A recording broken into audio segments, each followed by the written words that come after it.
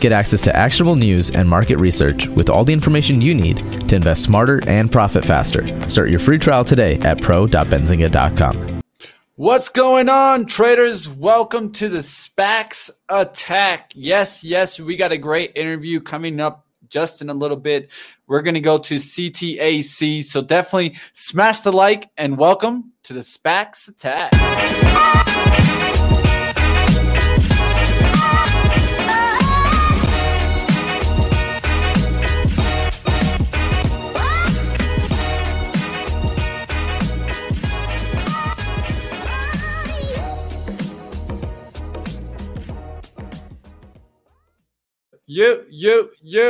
You out there, guys. That's what I'm talking about. Welcome to the SPACs Attack. This is why we do it, guys. We don't do it for Chris and I. If not, we'd just hang out back and trade some SPACs. But let's go ahead and bring on my man, the brains to the show. You guys know him, Chris Catchy. Hey, what's going on, Mitch? Hoping that you had a great weekend and happy to be back on this Monday. Yeah. I mean, we got some wins, right? How can we be mad, Chris? That's right. Add the points. I actually was super interested in, just to mention a little Euro action, that tie, France. What happened there? Yeah, that was crazy. Hungary getting that early goal and then France barely squeaking out with a draw. And what does that mean, Mitch? That Group F, man, wide open now. So Germany looked quite impressive against Portugal, and now they can actually win the group, depending on what happens in those last two games. So, of course, have Netherlands playing today at noon. They're playing North Macedonia. They've already won their group, and it looks like we'll be, starting some reserves today to, keep some fresh legs for the next round. So super exciting times for the Euro. But, good morning, everyone. Thanks for tuning in. SPACs Attack here back. And yeah, as Mitch said, we do have an exciting interview today. We're going to talk 5G and Internet of Things, which are two exciting growth sectors, so exciting to get, more information from a company, that's powering the way in those segments. So great Monday show today. Definitely. We'll be getting at it. Let's go ahead and just get into where everyone wants to hear the headlines. All right, guys. Yeah, so there's actually not a ton out there for headlines today on this Monday. Definitely not a merger Monday. No new announced deals out there to talk about. So let's get into, what the news is, though. So we have over the weekend, it was announced that Vivendi shareholders approved the plan of Pershing Square PSTH to acquire 10% of Universal Music Group. So this plan from Bill Ackman's SPAC looks like it will go through. That vote was scheduled for, tomorrow. But now you have, remember, that unique share structure of PSTH. So shareholders of this SPAC are going to get, a portion of Universal Music Group. They're also going to get a portion of a Spark, and then also some, other venture with $1.5 billion left to spend. So this is a complicated structure. Universal Music Group will be spun off later this year on the New York Stock Exchange Euronext. So we'll keep an eye on this one, but I actually thought this was going to face some pressure. There were a couple shareholders of Vivendi who opposed the deal, and then we also had Dan Lowe building a stake via Third Point, but this deal goes through, so PSTH, the first part of that going through. And some analyst notes out today. We have ChargePoint, CHPT, so Needham initiating with coverage, a buy rating, and a price target of $39. So CHPT, which I do own shares of, a charging infrastructure play. This thing has performed, quite well the past month, going from 23 to around 33. And now an analyst out, saying that there is more upside ahead. So keep an eye out on CHPT today. And then Butterfly, Cohen and Company initiating coverage with an outperform and a price target of $20. BFly is actually one of our biggest movers today, up 7%, $14.87. I mean, if you look back at this thing a month ago, shares were trading right around $10. So we're up to almost 15 today. Shares of BeFly now breaking out. So definitely keep an eye on this one on that watch list there. And then we also have App Harvest, APPH. We had David Lee on the show not too long ago. The company announced groundbreaking for its 4th and 5th high-tech indoor farms. Those new farms located in Somerset and Moorhead, Kentucky, are going to grow berries and leafy greens. So remember, when we had David on the show, we talked about lettuce, we talked about strawberries, right? And here you have App Harvest out with the news. So definitely something to follow. We are up about 2% today, APPH. And we have Canada set to vote on more sports betting legislation today. So keep an eye on all the usual sports betting companies that we talk about a lot in the SPAC space. RSI and GNOG. DraftKings has made some entries and some plays into Canada. So it looks like they'll have a decent position there. Depending on if Canada goes, state by state, but we'll keep an eye on that. And then one of the movers this morning that's now pulling back, we have HCIC. So they are merging with Plus AI, which is a provider of self-driving truck technology, autonomous trucking. So they announced a deal with Amazon. So Amazon is buying warrants that will allow the company to own up to 20% of Plus AI in the future. So just a refresher here, Plus AI is working on a mass production ready level 4 autonomous driving truck. They think that they can cut costs and increase margins. They already have a partnership with FAW, the world's largest heavy truck manufacturer, more than 7,800 units pre-ordered. And they are guiding for revenue of $16 million this year, $250 million in fiscal 2022, with over 3,000 units being delivered this year and almost 4,000 delivered next year.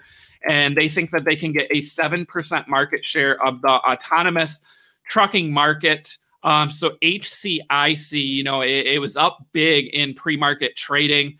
Now we have that pullback. We're up about 2%, 10.15, getting closer to that $10 level. This one's on my watch list today. This Amazon news, right? Amazon's going to acquire up to 20% of the company. And I think Amazon, that would lead to speculation that maybe Amazon makes some purchase orders here for those Plus AI trucks.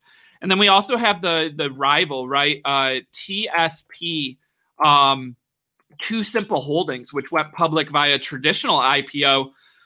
Those shares have performed quite well since announcing, that IPO. Has an $8 billion market cap, and it's been a favorite of Cathie Wood with ARK Funds. So to me, there's lots of, positive news for that space. And I think we see HCIC start to go on a little run after it completes its merger. So definitely on my watch for today. And then I have to get into RIDE once again, RIDE. So if you missed Friday's show, of course, Mitch and I did some SPAC battles. And one of those unfortunate pairings was Nikola versus RIDE. And one of the points I had on RIDE was their relationship with Camping World. And now we have some news out. And I have reached out to both Lordstown and Camping World to get some clarification here. But it looks like Camping World no longer working with Lordstown Motors. So CEO Marcus Lemonis took to Twitter and said that they're launching an electric world with an amazing assortment from around the globe. Lordstown Motors will not be part of that. We are not working with them.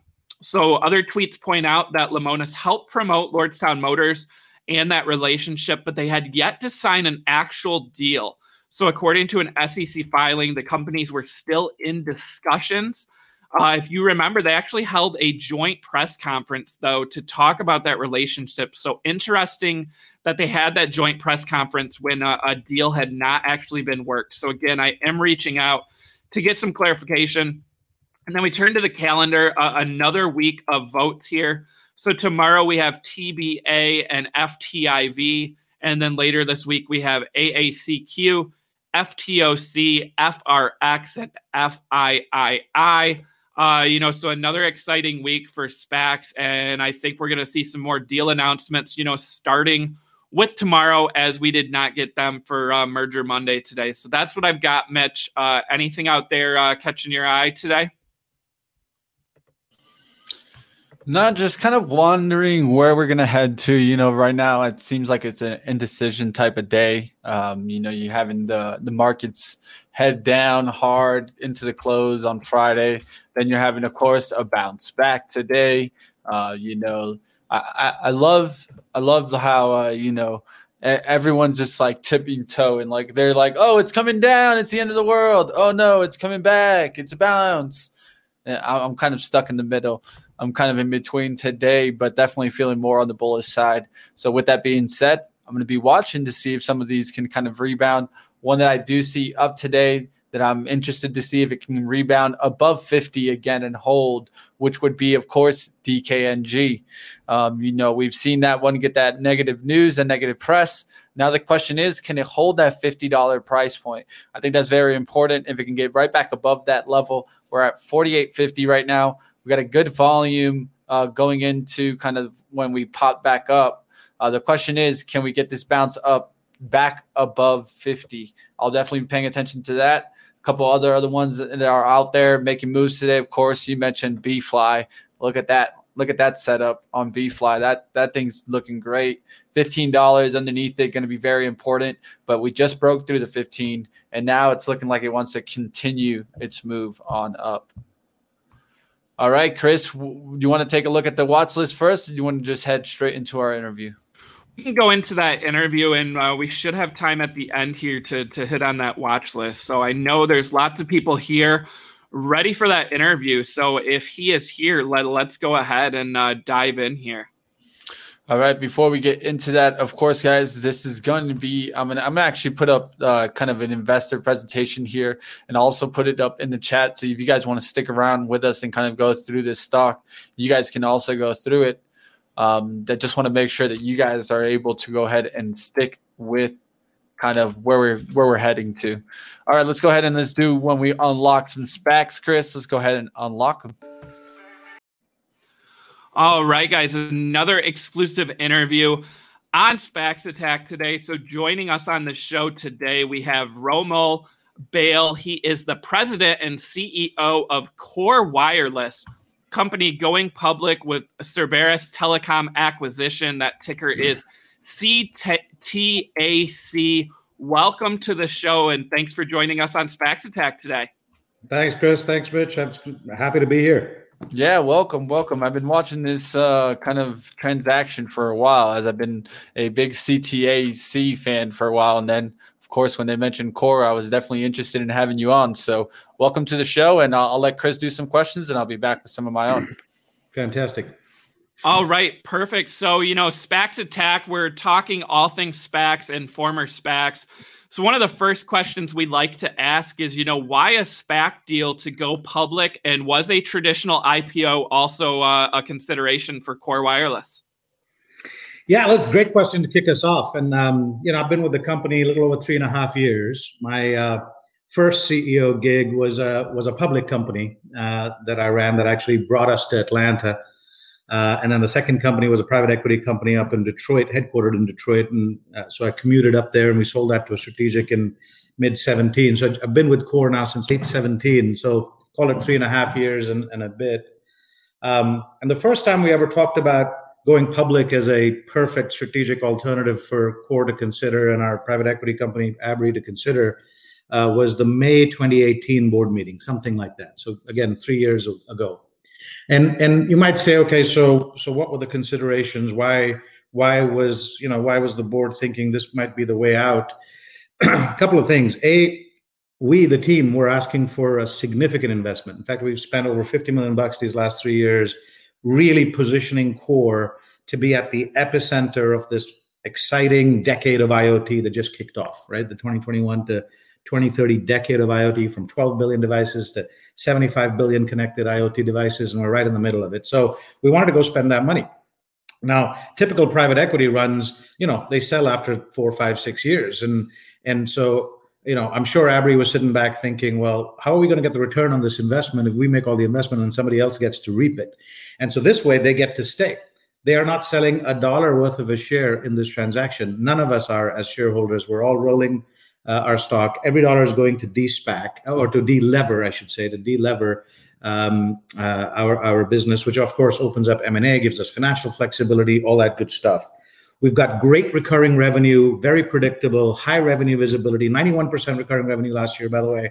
So we had a lot of good characteristics of being a public company, and we were thinking about it for a while. Now, Cerberus calls in September, October, have a great relationship with Abry. We had spoken with a couple, 3 other SPACs that had some interest before that, but never really got interested. When Cerberus called, with the quality of advisors they have, and Tim Donahue as the CEO, he's a legend in the telco space, and many others, we thought, wow, they could actually be significantly helpful to us. So you add up the visibility of going public, right? We're a great public company experience on the leadership team, all these sorts of reasons. Suddenly, in fact, if you click to the next page there, that's what CTAC would say are the 5 reasons, the 5 things they were looking for. And Core kind of checked all those boxes. So I'll stop talking for a minute there, Chris, and let you ask your next one. Perfect. So let's dive in a little bit to partnerships. So what companies, are you allowed to discuss that Core works with? And, what is the value proposition for these large partners that Core works with? Yeah. So let me do a couple of things, okay? And since you're kind enough to bring this up, why don't we click on to page 12 on that document, just to lay some groundwork for why the partnerships and the ecosystem look the way they are. Actually, one more. Sorry, I thought I had this completely memorized, but I obviously don't. And one more. So on this page on the right-hand side, the first thing I'll just say is, IoT is literally everything, guys. If there's a device connected off the internet, it's in our scope, so to speak. It doesn't have to be some esoteric, highly complex thing.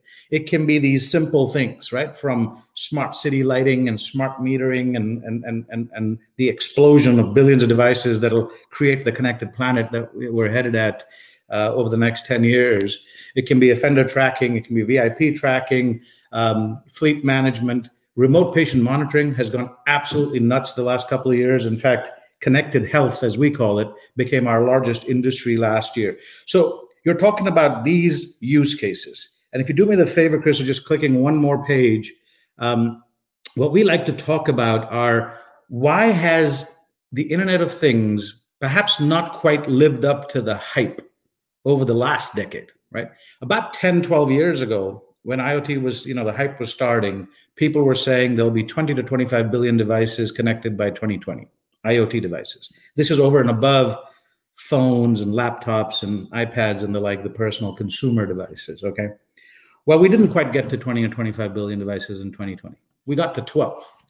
It didn't even look like we were getting to 12. The first half of the decade was really quite disastrous. We sort of stumbled around as an industry. We did not make IoT easy for our customers to adopt. Somebody's building a network, somebody's building a device, somebody's building an antenna, right? And all of those 7 issues in that beehive there on the left side of that page came home to roost. And in fact, as a strategic consulting company, the fragmented ecosystem in the middle of that beehive, they made us a report that I read right when I was joining Core that said, to launch one end-to-end IoT solution, it takes your average company 18 partners. It's unmanageable. That means you probably got to start talking to 180 companies and whittle your way down and run some RFPs for 18 areas and pick 18 partners. I mean, it's nuts. And then you go around that again, security, compliance, regulatory issues, compatibility and protocols different in every country of the world. And suddenly, right, you realize this is a very, very complicated IoT deployment. Core simplifies this. Core brings the ecosystem to bear to power for our customers. And so our partners are everybody from the satellite providers and the MNOs, the telco connectors or carriers, the unlicensed cellular guys, right? The LoRa and other unlicensed cellular types. We bring all of that to bear, along with short range, Bluetooth and Zigbee and so forth, and make it work. That's the value proposition. Those 7 steps that every IoT deployment has to go through on the right-hand side is Core's IoT in a Box simplifier. And we work with a myriad of partners around that. So now if you click about 3 or 4 more pages, Chris, there's a great chart that answers your question. Hopefully with that background being helpful. Keep going. There's 3 ovals when you get to that page. Keep going. There you go. So across, as we call it, connectivity solutions and analytics, that's the set of partners that we can bring to bear, and others, by the way, right? And so instead of calling or figuring out 18 partners to work with, we like to say a customer should start with one, start with Core. Awesome. So, it looks like, IoT still in the early innings. How does Core, really get its message across and communicate that it can be, the one-stop shop for all these partners going forward? Yeah, I mean, look, I tell you, it's the $1 million question or the $1 billion question right there. We've been hard at work for 3 years since our investments were approved, spending the money, getting ready for this. And we've been able to prove it, with a few customers. In fact, the customer case study that's in that deck that you've kindly provided to your viewers is fantastic, right? It's a cardiac rhythm monitoring use case, by the way. So, if people have a pacemaker and you want to be able to remotely monitor how they're doing, which of course is the way the world is now. And by the way, my father doesn't have a full-fledged pacemaker in his heart. He has a little heart monitor there, but right, something has to get the data off of that device in terms of the patterns on how the heart is doing. And that's something in this particular customer case is Bluetooth. It's actually BLE, right? So yeah, theoretical ranges can be more, but to be reliable, needs to be within 10 or 12 feet. And so typically that gateway in the house, that monitor sits sort of by the bedside, because at least for the hours that someone's asleep, they're getting the data off of that. And then that data, in my father's case, once a day, is shipped back, obviously data privacy and HIPAA and in a private data cloud. And then from there to the caregivers and physician portals who need to get that data. That's all us in that customer's instance, right? In fact, the hardware device and radio actually shows up in our HIPAA, FDA, ISO certified logistics centers. We stage it, we kit it, we configure it, we make sure the right software is on there, we lock it down with MDM technology, mobile device management technology. We put a SIM in, we make sure it's going to work in one of the 57 countries that we ship to on behalf of this customer. And then, oh, by the way, our connectivity as a service, our bread and butter, making it work no matter what the connectivity network is, whichever country it's implemented in, we get the data back and collect it for the customer. So when people are starting to hear, and this is very helpful for us to go public because the visibility to Core has suddenly gone up like 5x. We're getting to tell our story, right? Our pipe was very successful. We upsized it. It was 2x oversubscribed. The lead investor was Koch Industries. We're talking to every one of their portfolio companies now, literally, right? And so that's how I think we start to now tell our story, to your point, because yeah, we're a very well-kept secret right now because we've been heads down to work for 3 years.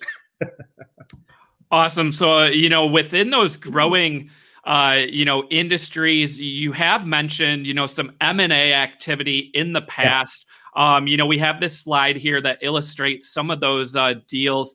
So with going public now and getting, that access to new capital, is the plan to continue with M&A activity, and will it be, in new segments or, within the vertical integration here of some of the existing platforms? No, fantastic question and appropriate, because that's, again, it's one of the top 2 or 3 reasons for going public for us is to accelerate shareholder value creation through strategic, responsible, accretive M&A, right? We don't need to do M&A to grow, right? Not with the tailwinds we have of 12 billion going to 75 billion devices. We just gotta, be sensible, put our heads into the flow here, right? And by the way, because we're in this fantastic industry of IoT, our customer base on average is growing 20% or more.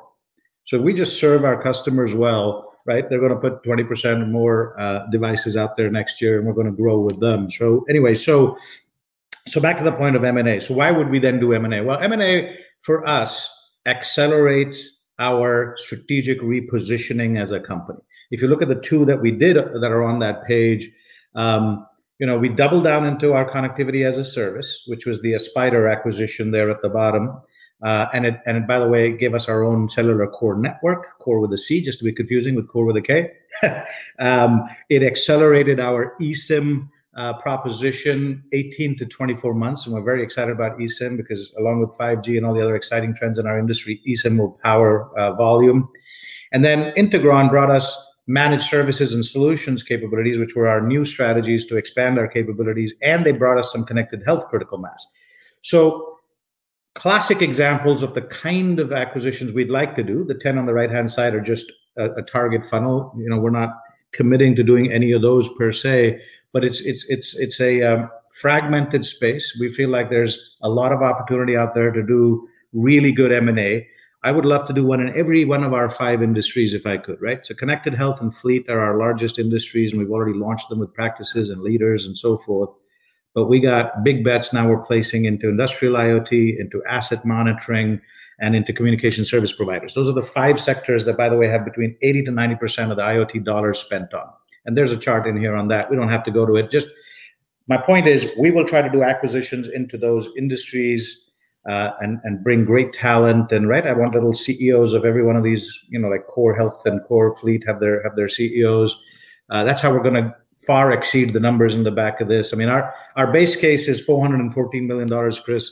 Our upside case with M&A is closer to $1 billion over the next 5 to 6 years. That's how aggressive sort of we want to be with M&A. Again, making sure it's accretive and responsible at all times.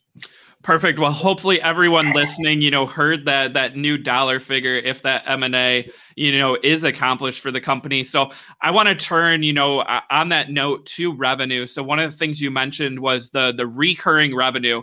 So 92% recurring revenue in 2020, and also seeing, high growth in total contract value wins from some of those top customers. So how is Core able to keep such a high recurring revenue figure and also grow the revenue from some of its top customers going forward?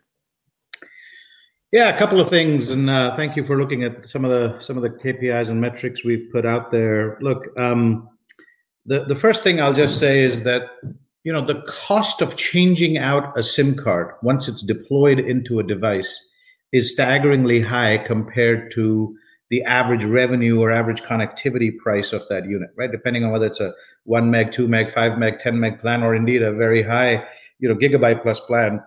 It's not that much money that you're going to save by, in theory, getting a cheaper quote from a different carrier, right? So you're going to save some 10 cents or 20 cents a month on the price because some carriers said, "Oh, I can give you a better price." The fact is that it'll cost you between $100 and $200 of a truck roll, as we call it in this industry, to get a crew out there to get into this device, depending on how complex the device is, open it up, change the SIM card. Oh, if it's in the house, you got to now make an appointment with somebody. I mean, there is no business case. So when we deploy on behalf of our customers SIM cards into their devices and they go out there, we are relatively guaranteed the lifetime of the device revenue, right?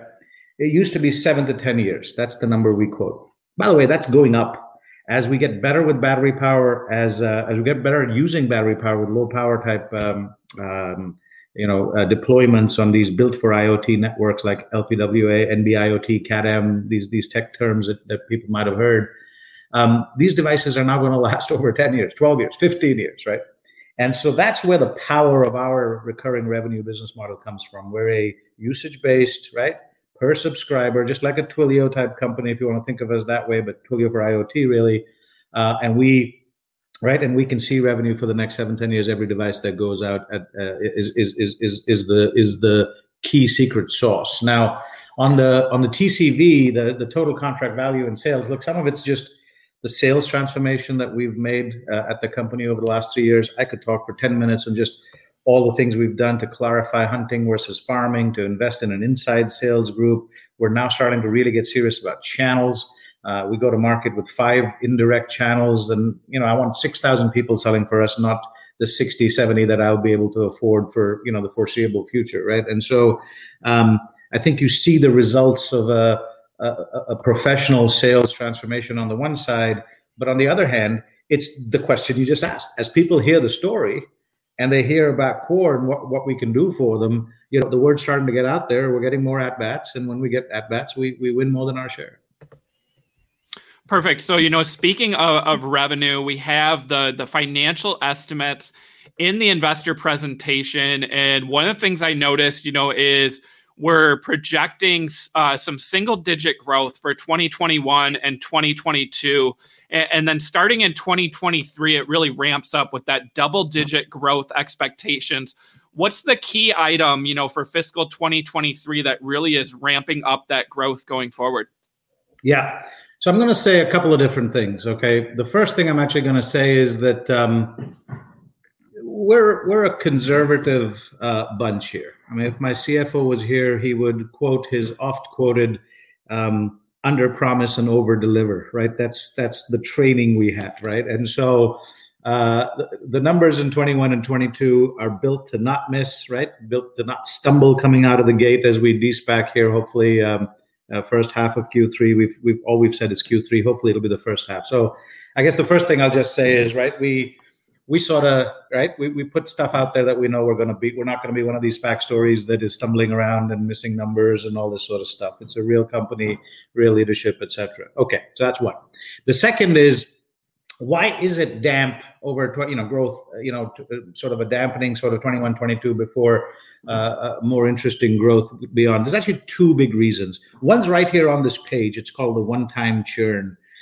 This was a cohort of about 130 customers that over the period of 2014, 2015, 2016 were lost.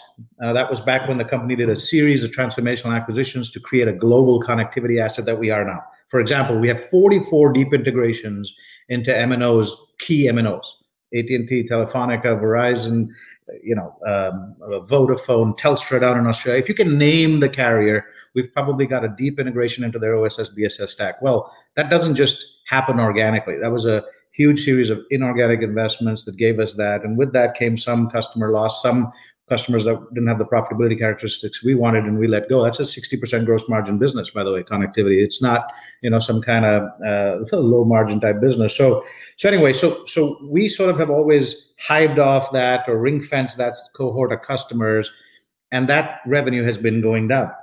Again, back to the strength of this business, 7 to 10 years of revenue once the SIM goes out. It's crazy that those customers have been gone 6, 7, 8 years, and yet we're seeing revenue still from them today, and it's going off. But that creates a hole for us, right, that we have to fill before we can grow. Once that's done, as you see in the chart, by 2022, growth should start to increase. The other issue that's been affecting us, sort of a headwind, if you will, is that the 2G, 3G sunsets in the United States have meant that we've been migrating our customers to what I like to call LTE land, long-term evolution, LTE, the first generation of which was 4G.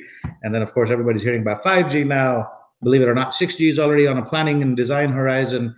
And so long-term evolution is actually great for us because it's packet-based, great technology, lower cost technology. The problem is that for the near term, we're turning off really expensive 2G, 3G ARPUs. We're turning on lower cost 4G ARPUs. That's affecting us, right? Once that's done, because in the US, most all 2G, 3G sunsets are done by the end of 22. Again, customers are growing 20+%, and there's no reason we can't do the same. Awesome. I just want to hit on one of the items that you mentioned was the timeline of the deal. So we originally heard, the third quarter, and based on your comments, then do you believe that that's still on track to be completed in the third quarter for the SPAC deal? I do, Chris. Look, I mean, we are getting ready to file our second response, right? So to the SEC's second round of review. I'm pleased to say that this second round of the comments and questions that they sent us, first of all, there were only like 11 comments and questions, and most of them were relatively benign. So there's some hope that after this next submission, we may go active right there. Yeah, maybe there's another round and a couple of things to clarify still, but we feel really optimistic that the rigor that we've put in place is being met positively and constructively by the SEC. And so once as you know, once you go active, you can have a shareholder vote in a couple of weeks. So we're certainly optimistic. It's the first half of that Q3 that we've sort of put out there.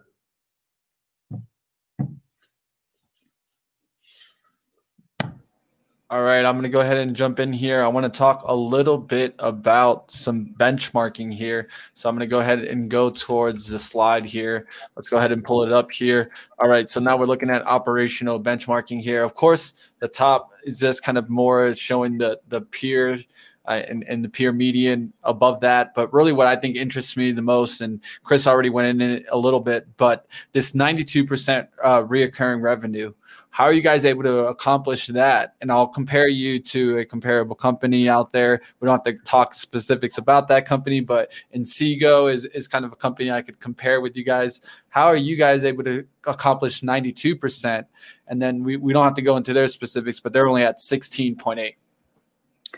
Yeah, so Dan Mondor is a good friend of mine, and has dinner with me every now and then since he actually lives here in the ATL. So I'll say good things about Inseego. They're a great partner. But if you look at the business, right, they manufacture hardware, right? We would love to help deploy more of their 5G ready to go stuff as we become that premier onboard ramp for our customers to adopt 5G and IoT, right? So that's sort of what I'll say about Inseego. We look forward to great things together.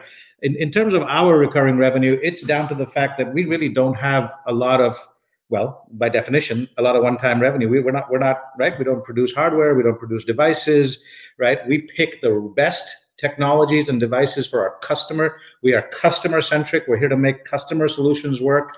And our revenue model, again, it's usage-based pricing. It's based on the SIM and the device and how much data you're using. And those devices last 7-10 years and longer. And we get to have great revenue visibility and really, really very limited sort of downside risks. I mean, I've never had a company that has had this combination of recurring revenue visibility, and oh, by the way, a customer base, because they're an IoT growing at 20+%. It's fun. It's fun being CEO here. It's going to be a great decade ahead. Definitely. The timing couldn't be better. One of the things that I was recently reading about was a lot of people are thinking, 5G is kind of starting off slow because, of course, they just look at their phone, right? I mean, right. It is a little bit slower to the mobile phone. But let's talk a little bit more about how this really is going to connect the planet and how really 5G is really taking over in a lot of different industries versus what most people think is, yes, it is going to get to our phone and we'll get some faster downloads. But how does 5G really help? Right. Now, that's a fabulous question. And by the way, 5G is slower than, let's say, some would like us to believe. And so I sort of agree with the skeptics a little bit, right? And I mean, if you look at 5G, right? I mean, depending on which carrier you're talking about in which country, you got 30 cities, 35 cities, 40 cities that they targeted the largest metropolitan areas where most people live, of course, right? And so that's fine. That's great. It's an evolving quickly consumer side play today. We would say it's got a couple of years to go before it's ready for IoT. In IoT, you got to connect hundreds of thousands of devices. This isn't some simple one phone or 4-person phone plan that we're managing, right? And it's got to work everywhere that we deploy it, right? And so, again, back to the promise. When you come to Core, we make IoT work for you. I take what takes you 18 to 24 months to deploy down to 18 to 24 weeks. That's what we try to do with our one-stop shop mentality. So we won't put you on 5G before you're ready for 5G, right? Now, having said that, why is 5G the game changer that you just said it is? Massive bandwidth, much lower latency, enabler of edge compute, right? Because separating out software from the network so that you don't have to move every piece of data all the way back. You can actually do more. You can put more intelligence out on the edge, or this new term that people are hearing or talking about now called the edge cloud, right? Which is sort of a cloud compute and storage deployed closer to the device itself. So look, it's really is a game changer from an IoT perspective. From a consumer perspective, I fear you're right. I mean, the human eye can't tell the difference in the latency between 4G and 5G. And so at some level, I kind of go, okay, It's faster, I guess, but it hasn't materially changed my life. But in the IoT world, autonomous driving, augmented reality, virtual reality, extended reality, those things now becoming real.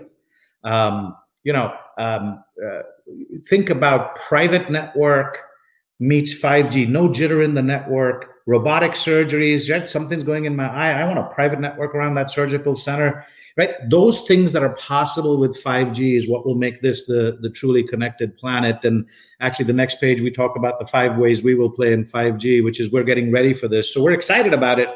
We're just not going to, right? We're just not going to get our customers there before it's ready for them, because that's what they rely on us to do. We are their trusted advisors, so we will take them there as it's ready. Do you think we're adapting 5G in a rapid pace, or do you think it's being a little bit more of a laggard pace, maybe because of the pandemic? But what do you think there? I would love to know how you feel about the trend. Yeah, I mean, look, the pandemic has certainly slowed down 5G deployments. In some countries more than in others. There's no question about that. But as I like to tell our investors that have been looking at us, whether through the PIPE process or now as we start our little buy-side activity to really build some momentum going into the DSPAC and the shareholder vote here, the base case for us, it sort of doesn't matter whether 5G is slow or fast. We're going to hit that base case because our customers need us to deploy with currently mature technologies. And so we are deploying in 4G. 4G will be around well into the 2030s, probably 2035 timeframe. So we are unhesitatingly saying that it doesn't matter if 5G is slowed a year or two, our 5-year plan is not going to be affected. Now, equally, the second half of this decade will be turbocharged even more than the growth we're going to see over the next 5 years, because 5G will come at some point. It will hit, right? We know it's coming. So awesome. I want to ask, we have a question here from someone in the chat, Born to be Free. How have you handled the security issues with IoT devices? So I know that's probably, a hot topic, 5G and IoT, what's the security procedures? How does Core handle that? Yeah, I love the handle, by the way, Born to be Free. Let me say, look, on the one hand, it's a beautiful thing, 75 billion connected IoT devices on the planet, right? Like 7 or 8 devices per human being on the planet. It makes a guy in the IoT business just, smile ear to ear, right? On the other hand, it's like 75 billion ways of getting into our networks, right? And so you start to go, oops, right? How are we thinking about this? One of those 7 things on those 7 big obstacles to IoT that I had on the chart is, of course, security, okay? So how do we address it? How do we advise our customers? So we start, first of all, by saying, design security in from the start. In fact, the first phase of the 7-phase approach to deploying IoT, if you work with Core, is not just strategy, as in what am I trying to get done, what's my business case, what's my proof of concept going to look like, etc., but designing security in from the beginning, right? And security has to be designed at every stack, every layer of the stack. So at the edge device itself, right? Frankly, the SIM card, let's face it, guys, the SIM card hasn't exactly died a gory death like some were predicting, because of the high security that piece of plastic gives us, and why the network guys just, right, they don't want to let go of that plastic. Now, eventually, maybe the plastic will go away, but it is a highly secure piece. And until we can replace that with a secure element in a soft SIM or iSIM kind of world, that SIM card and eSIM is going to be the way to go. So it starts with the SIM security, then there's device security, there's network security, there's application security. Every layer has to A, work, and B, work together, is the advice we give our customers. And then in our bread and butter business around connectivity as a service, as we call it, we have launched some really interesting SaaS type products, one of which is called Security Pro. It's won all sorts of awards and innovation sort of stuff out there. If you go look at it, it gives our customers unprecedented visibility into their SIMs and devices at the device level. That's one of the biggest problems in IoT, right? Is you deploy tens of thousands, hundreds of thousands of devices, and you sort of like lose control of them. They're out there somewhere. Who's using them? What's happening? What's going on? And so we have upped the network intelligence game significantly.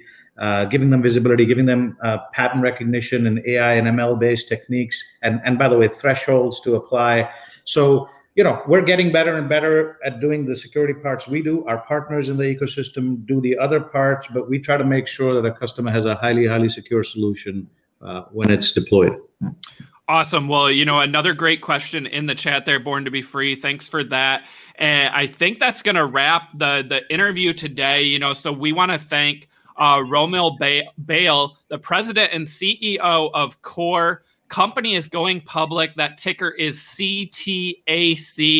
Thank you so much for taking time out of your busy schedule and joining us on SPAX Attack. We look forward to, following the progress and seeing that deal hopefully completed in the third quarter here. Cheers. I appreciate it. Thanks again for having me. And this was fun. So let me know when I can come back. Awesome. Thank you so much. We'll definitely have you back. All right, guys. As you guys can see, that was another great interview here on SPAX Attack. I'm sure we'll be having it back when we switch on over from CTAC. So we'll be definitely looking forward towards that moment. But let's go ahead. Let's take a look. Let's take a little review action here, and we'll take a look at the stock, see where we're at. One thing that definitely stood out to me was that recurring revenue. I mean, at the end of the day, you want to see that because, one of the questions that we get on SPACs all the time, where's the revenue? The revenue's reoccurring here. They got it. They have the revenue. That's the thing. So, we talk so much about SaaS plays, right? So, subscription as a service, that are software as a service. They have CAAS, so connectivity as a service, and they've got that strong recurring revenue, Mitch. And to me, 5G and Internet of Things are two sectors that I think grow tremendously. And here you have a company capturing gains in both. So this is one that's on my watch list going forward. Definitely. You pointed out the growth and how it really just starts kicking off going into 2022. So one of the things that I can also say about that is that I think that's also when you're going to start seeing kind of the 5G, right? The trend really start kicking off. I think you'll start seeing talks of the pandemic kind of die down. And the focus will go back to what we were focusing on right before the pandemic. Right before the pandemic, it was all about 5G. I don't know about you. If you remember, Chris, before kind of when 2020 kind of first started, that's all I heard about. When before the kind of the pandemic talk, it was all 5G. How's it going to come into play? Who's going to be using it? Well, I mean, this is just the beginning. And I think we're getting towards kind of going back into that focus of 5G and how that kind of really develops. Yeah, definitely excited to see, 5G really catch on and these large telecom companies, right? They have to go 5G, right? Because that's what the consumers want. And here you have a company like Core that can help these telecom companies, really accomplish those goals. So, I think 5G is just going to see, rapid adoption going forward. I think it has been slower than everyone projected, like Mitch said, but, I think we get there soon. And, with all these connected devices, 5G, it is the future. So hopefully everyone out there enjoyed that interview. Go ahead, smash that like, guys. We got a lot of people in here watching, and that like tally has just not increased from the start of the show. So, Mitch, let's go ahead. Let's dive away from the interview now and get into the watch list. I'm seeing B-Fly up 11.5% today now. Of course, had that initiation today, as I discussed in headlines, but that thing is ripping. And if you pull back a month on this, Mitch, right? This thing was $10, right? This was one of those ones where look at that downward, right? It completed its SPAC and it came all the way back down to $10. It actually dipped below $10 after the de-SPACing. And this is one where I've been a believer long-term in the technology, right? The portable ultrasound. And I said, we could see some analysts really getting, invested in this and excited about it, right? Because of that technology. And here you have that initiation today, that buy rating, and it looks like investors pouring back into this name. So nice to see that one moving. App Harvest also up 4%, on that news of the groundbreaking of their facilities, with the leafy greens and the berries. So, and I think that indoor farming is not going away, right? We've seen more companies going public that way. What else is jumping out to you, for the movers up before we talk about some of the laggards here, Mitch? Yeah, I mean, I think we're starting to see a little bit of a bounce back in skills after a pullback from the 24 rip out. It's not a bad little push back up, at least holding that kind of 19 area. AC. Look at that move after a big crack down. This one's really starting to come back. AC. We'll see if this one can make its way back. It did a huge crackdown from that $10. We'll see if this one can hold. SRAC starting to push up a little bit. Do we start getting another push into these kind of space SPACs? That's what I'm keeping an eye on. A couple of them, of course, you can keep an eye out to watch. We could take a look at Helicity, see how that one kind of keeps moving. This one's pulling back a little bit today, but we'll keep an eye out on a couple of these.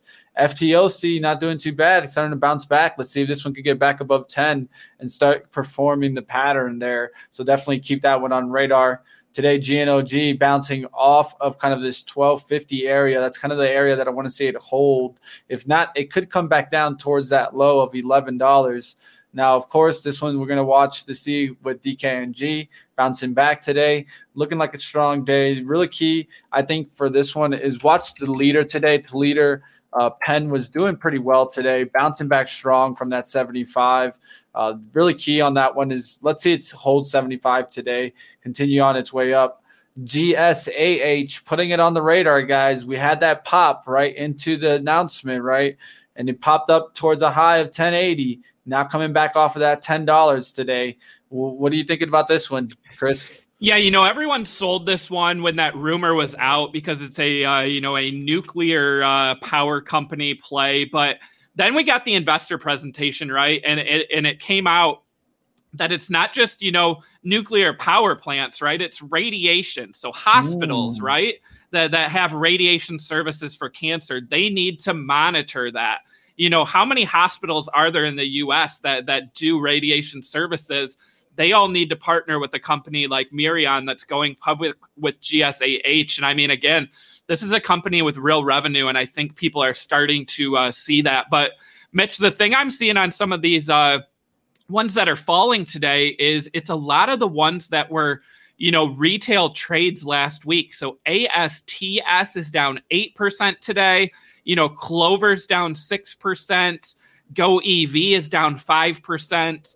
Arrival down again, all these ones that were these low flow, short squeeze candidates, they can't keep that momentum and they're trading down today. So, again, be careful chasing some of these names just on the momentum because there's no longer a $10 floor with these de-SPAC companies. So you have to be careful.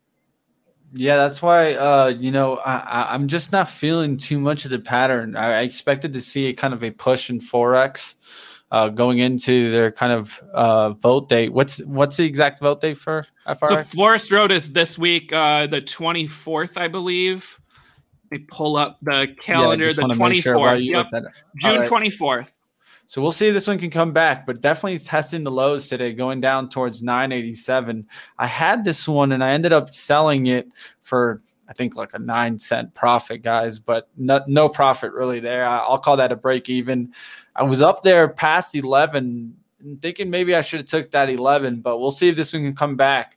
This is FRX. We'll see if it can kind of make the pattern kind of right back up.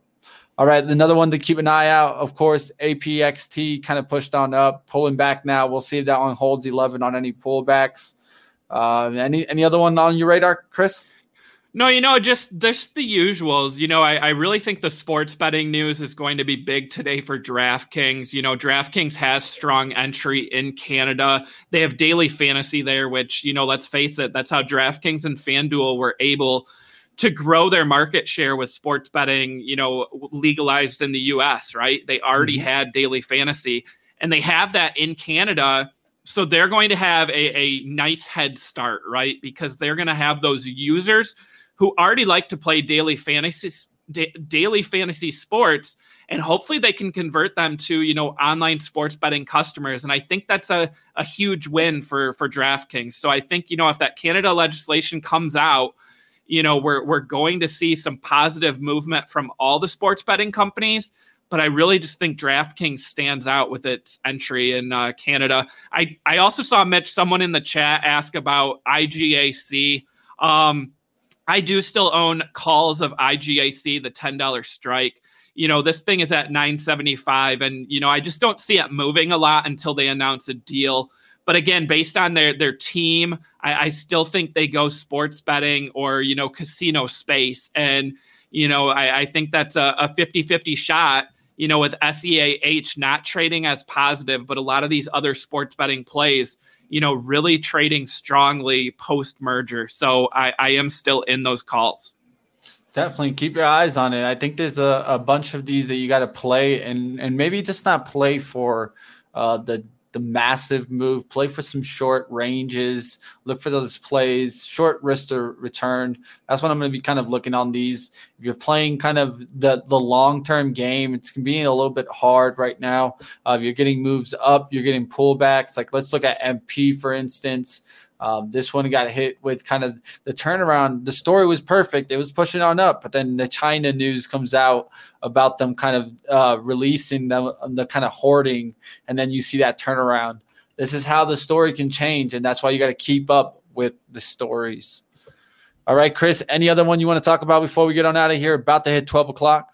No, I think that's it. Again, guys, thanks for joining us on the show. Please smash that like before you go. And we do have Power Hour coming up. We have a full schedule of interviews this week and next week. Tomorrow on the show, we have Wallbox joining us. So that ticker is KCAC. This is another charging infrastructure play.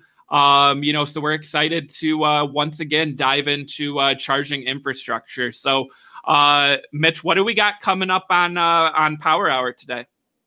All right, coming up next on Power Hour, you guys are going to hear from the CEO of OPTN. That's OptiNose. So definitely stay tuned for that. I might just be joining up, guys. So join up the Power Hour if you guys want to see Money Mitch on there. Might just make some calls. Might make some trades. I got money. There Might you as go. well put it to work, right? Don't go anywhere, guys. You heard it. Money Mitch on Power Hour. I mean, I know I'll be staying tuned. So I'll have, you know what, Mitch, I'll tell you, I'll have one eye on you on Power Hour and one eye on the TV watching the Netherlands. How's that sound? Oh, I can't blame you. I might be cross-eyed myself. Looking at the game, looking at the stocks, and at the same time, Power Hour coming on next, guys. Hit that thumbnail and join up. We'll see you guys there. See you guys next time.